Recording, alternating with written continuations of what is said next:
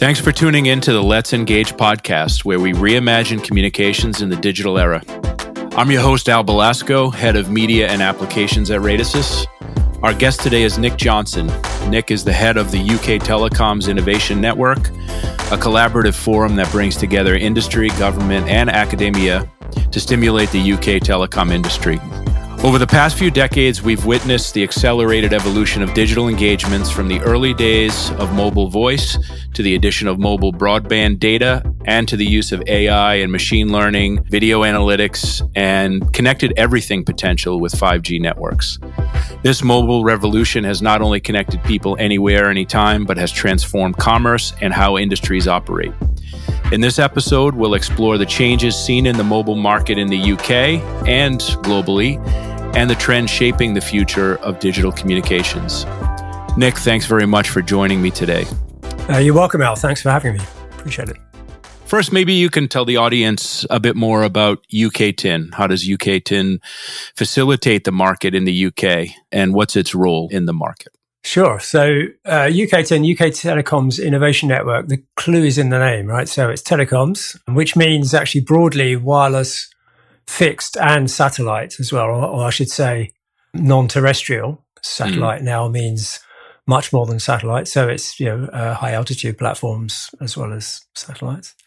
So all of telecoms, and it's about innovation. So there's a sort of observation going back a few years that innovation in telecoms has sort of slipped out of gear a little bit in the UK, and it needed to be re-engaged. And so that is broadly the remit of UK-TIN. The network part is that we are a network of networks, so to speak, to use the 6G phraseology.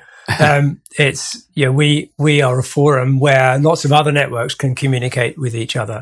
I guess we'll see a little bit more about that, how that works as we talk further.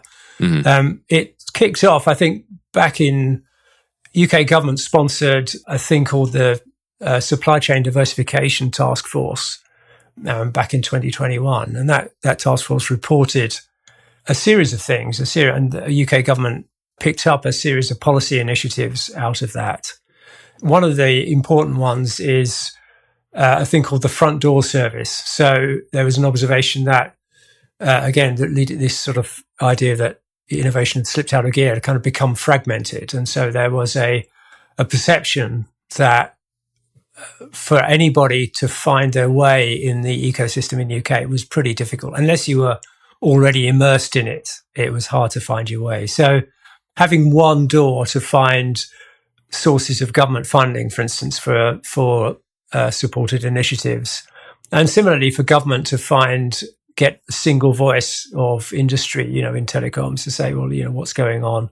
What do we need to listen to? And so on. That was an important part of that thing. That remit has kind of extended a little bit within UK-TIN to say it's not just about government finding its way or organizations finding their way to each other. We've got to find, anybody who's interested in innovation, whether that's a small business, a large company, an inward investor, a university spin out, a go-to-market partner. If anybody's looking for some way to get an innovation to market, UK-TIN is there to help, and that we are the single front door that you knock on to find your way. One of the aspects of UK-TIN. So we are that network of networks that brings people together to foster innovation. We also, within that task force report, was a bunch of other things. The supply chain diversification factor is very important. There's an observation that, the global telecom supply chain is dominated by a small number of companies, and that, was a sort of a risky place to be, a sort of non-resilience. Resilient is a key word in this conversation. You want to make sure that actually critical national infrastructure like telecoms doesn't depend on something which is, any particular global shock, whether that's a geopolitical thing or a technical thing, security thing, whatever it happens to be, doesn't kind of just completely stymie the whole supply chain. So looking for ways to make the supply chain more resilient, and the response to that, supply chain diversification. And that brings along with it a set of consequences for looking at how do we re-energize the small, medium enterprise segment in the UK, the SME segment.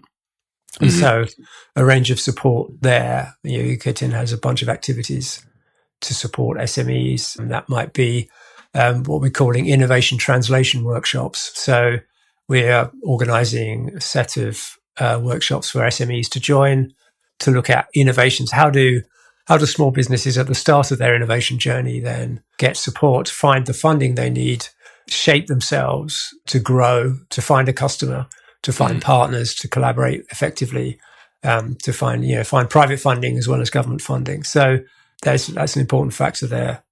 And then alongside that, earlier in the chain, of course, then we have to support the long-term R&D objectives of telecoms, and we need to think about very hard about what does the sector actually want. I think one of the big questions that telecoms worldwide is worried about is managing its electricity bill. That when, as in such a mature business, such a mature segment, those kind of irreducible operating costs are really important, and any innovation that can be brought to bear to help fix that or help ameliorate that is welcome. So we're there to encourage innovation in those kind of directions. So that goes on in beyond just power consumption. We're talking about other ways in which operating costs of networks can be reduced, and of course we're not just talking to big MNOs. We're talking to the growth sector, the private networks, the shared networks, the private spectrum,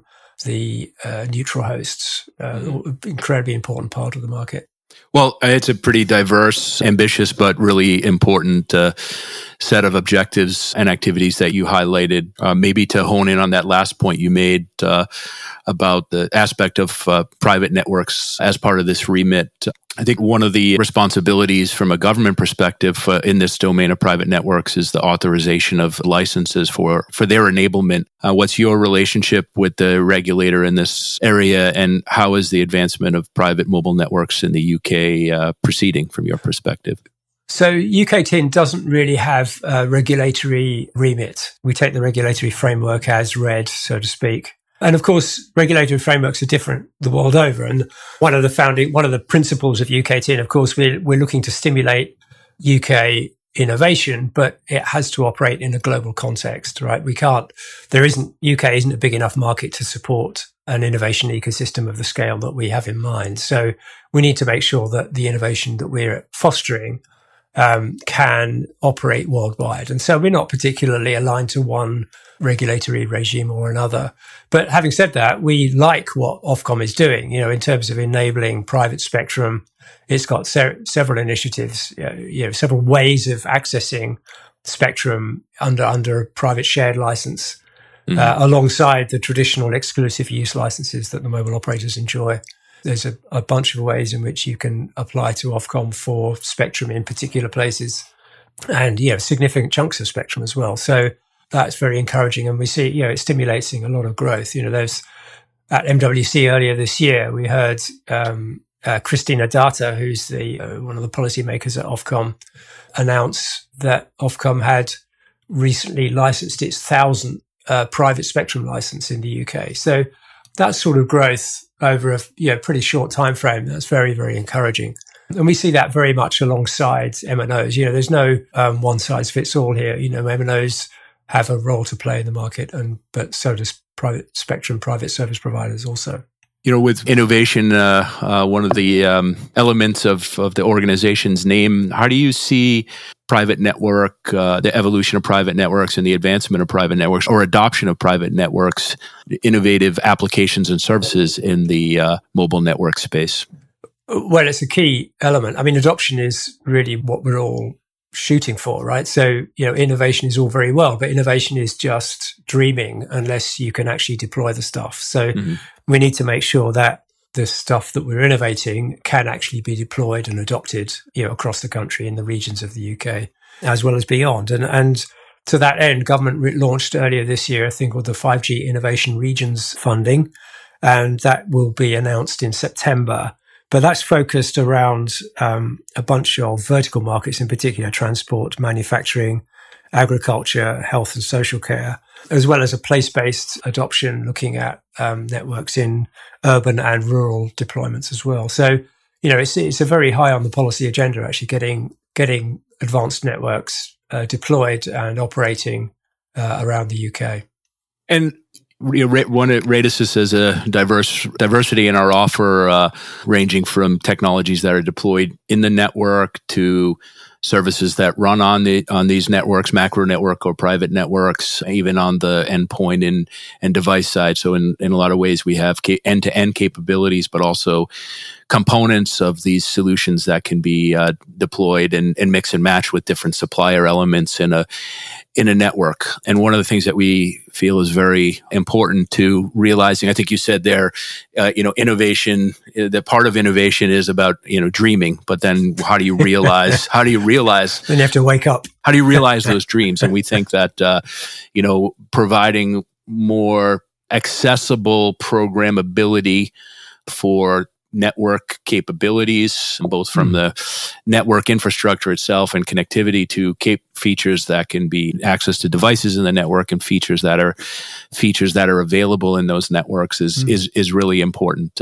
because any one company or supplier, they may not have the kind of visibility or creativity that exposing these capabilities through tools that can be developers can use or business users can use is an important way to unlock new innovation. I mean, what's your perspective in this area? Well, I'm glad to hear you're so active. It's encouraging to see that sort of activity going on over such a broad field.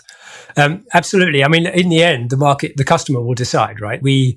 UK TIN, or neither UK TIN nor Radisys nor any other single entity can actually mandate, you shall buy this or you shall operate this. So in the end, the customer will choose. And our job is to facilitate that choice, right? So we don't necessarily know the answer either, but what we can do is enable the various answers, the various possible answers that come along about how, what's the right way to configure a manufacturing site for easy changeover of, batch of product codes. If you want to change manufacturing from one particular device to another, how do you configure that? We don't know the answer necessarily. We don't know the vendor who's got the right answer either. But, we have to enable people who have a concern. For instance, manufacturing in the Midlands of the UK is still a very important economic activity. How can they take advantage of advanced wireless technology in order to reduce their manufacturing costs and change over downtimes and so on.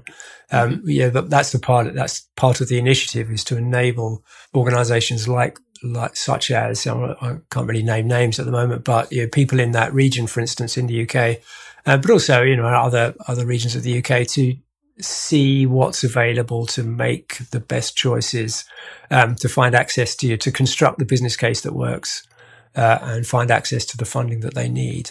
It's a number there's a couple of numbers that's worth flashing around here. So in the wireless infrastructure strategy that was published earlier this year from the UK government, there was a number, £159 billion of added value that would be unlocked by adoption of 5G over the next few years. And a similar GSMA report just published in the last weeks, talking about $960 billion of global value add, and up to the year 2030, I think. And those incredibly large numbers that of economic viability. And it's really those kind of numbers are really important to the UK TIN message, because you can show that to investors and say, look, there's that value that needs to be unlocked. It's there to be unlocked.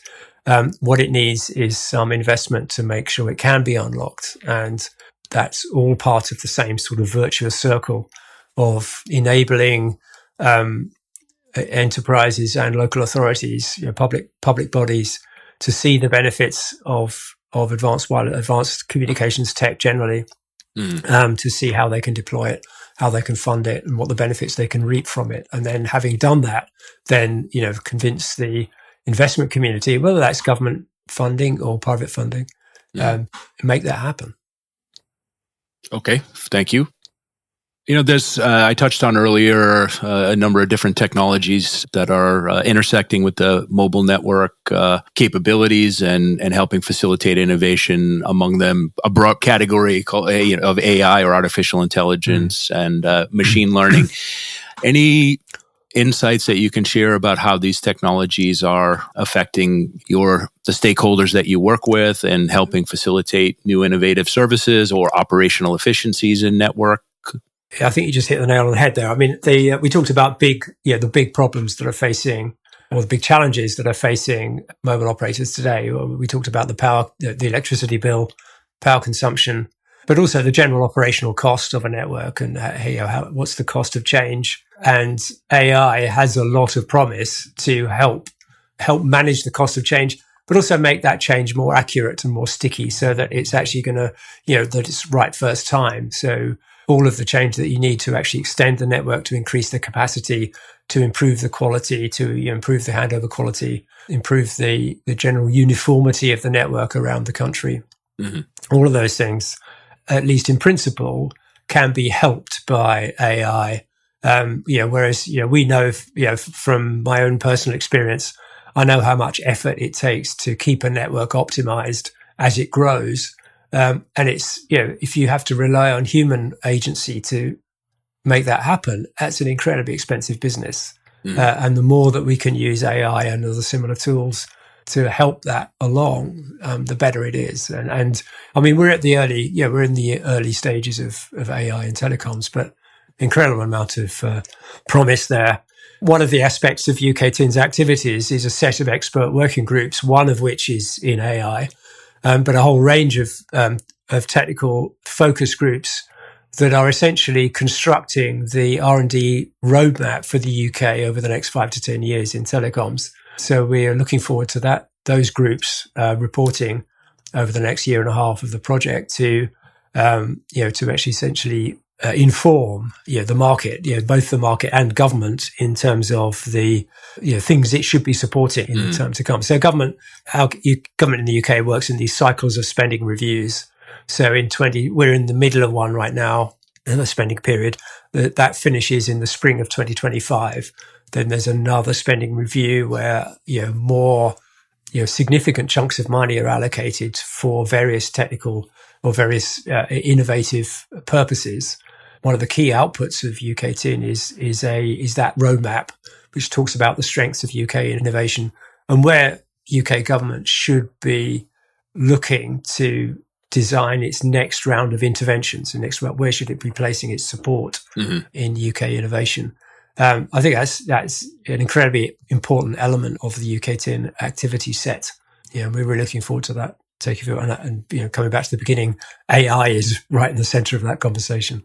Okay, that's interesting. I mean, you've highlighted there and earlier in the conversation a couple of tangible activities that UK TIN helps to facilitate and realize its goals. Any examples that you might highlight for the audience here about kind of interesting, new, unique, gee whiz applications or innovation you've seen in a vertical market that I'd say, hey, this highlights or hints at the promise of, innovation in these next gen networks? Well, actually, one of the most striking ones. So my personal background, so I was the CTO and founder of a small cell business called IP Access, which was acquired by Mavenir in 2020.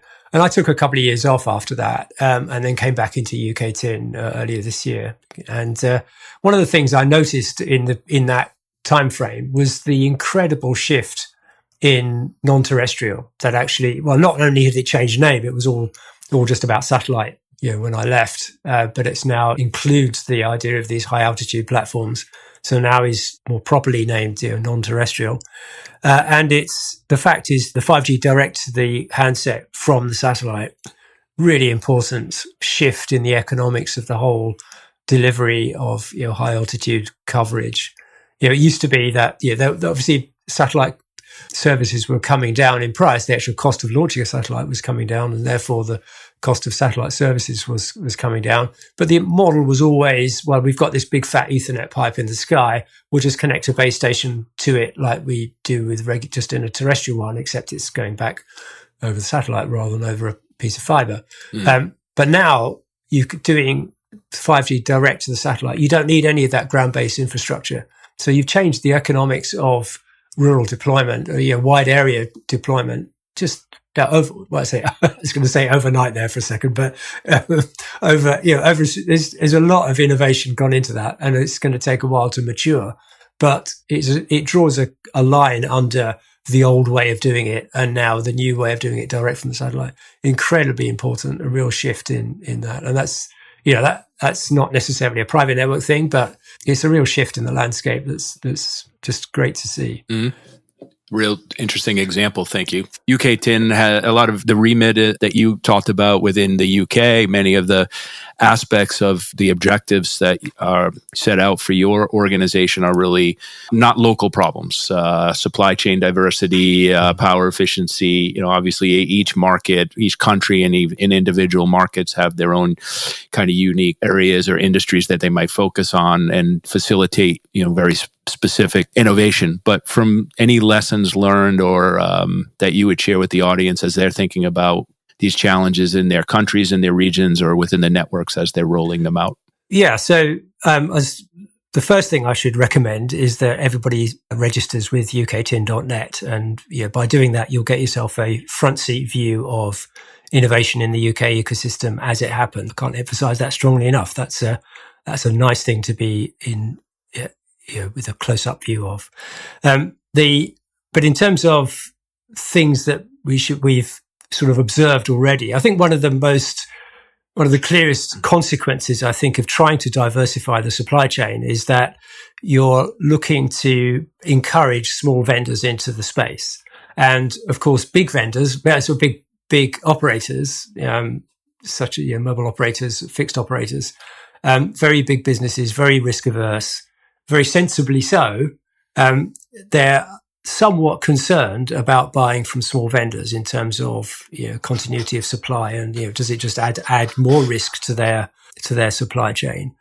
So the role of the system integrator in all this is really important, and so we want to make sure that they are part of that conversation. So that that it's showing there's a new generation of customer coming along. So not only are people looking to sell directly to operators, there's been some good examples of how that's succeeded in the past.